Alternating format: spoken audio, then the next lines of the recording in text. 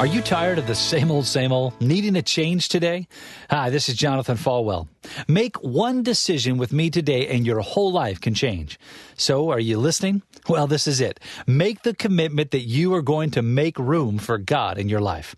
I'm not saying make room for God on Sunday. I'm saying to make room for God every single day. 15 minutes a day. Make the commitment to read God's Word and to pray every single day, at least 15 minutes. Who can't do that? Now, I know you're saying, me, I can't possibly do that. Well, listen, the average person checks their smartphone 150 times a day. That means you're looking at your phone a lot.